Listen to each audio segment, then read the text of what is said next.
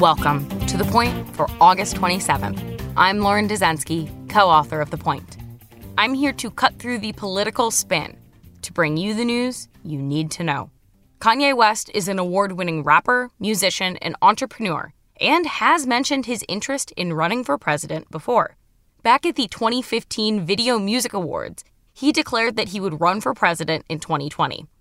And on the 4th of July of this year, West made it official.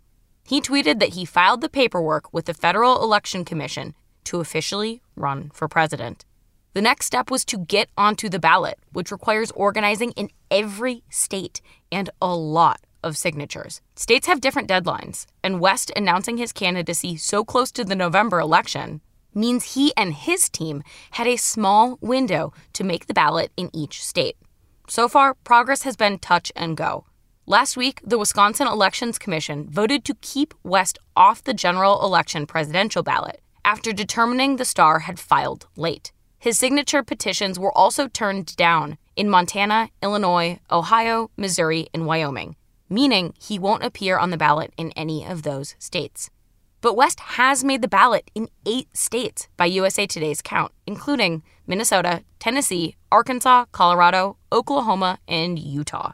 After years of supporting President Donald Trump, West's presidential declaration led Republicans, including Trump himself, to speculate that West's name on the ballot would pull votes from Biden, especially among Black voters. CNN has reported that Republican operatives, some with ties to President Trump, are actively helping West get on presidential general election ballots in states ranging from Vermont to Arkansas to Wisconsin.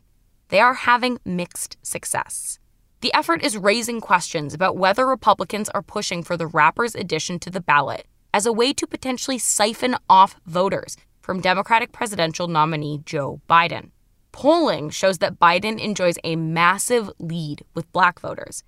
An analysis of 10 polls from CNN's Harry Enton in July found that Biden leads among Black voters 83% to 8%.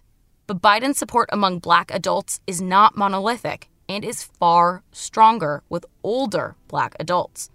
So let's get to the point. You may have missed it.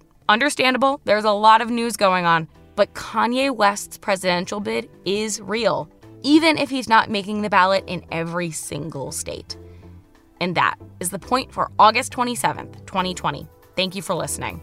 For more updates throughout the week, including our Sunday night campaign edition, subscribe to The Point newsletter at cnn.com/thepoint. If you like this audio briefing, you can get it every single weekday on Google Home or Amazon Echo, or subscribe on Stitcher or Apple Podcasts or your favorite podcast app so you never miss an episode.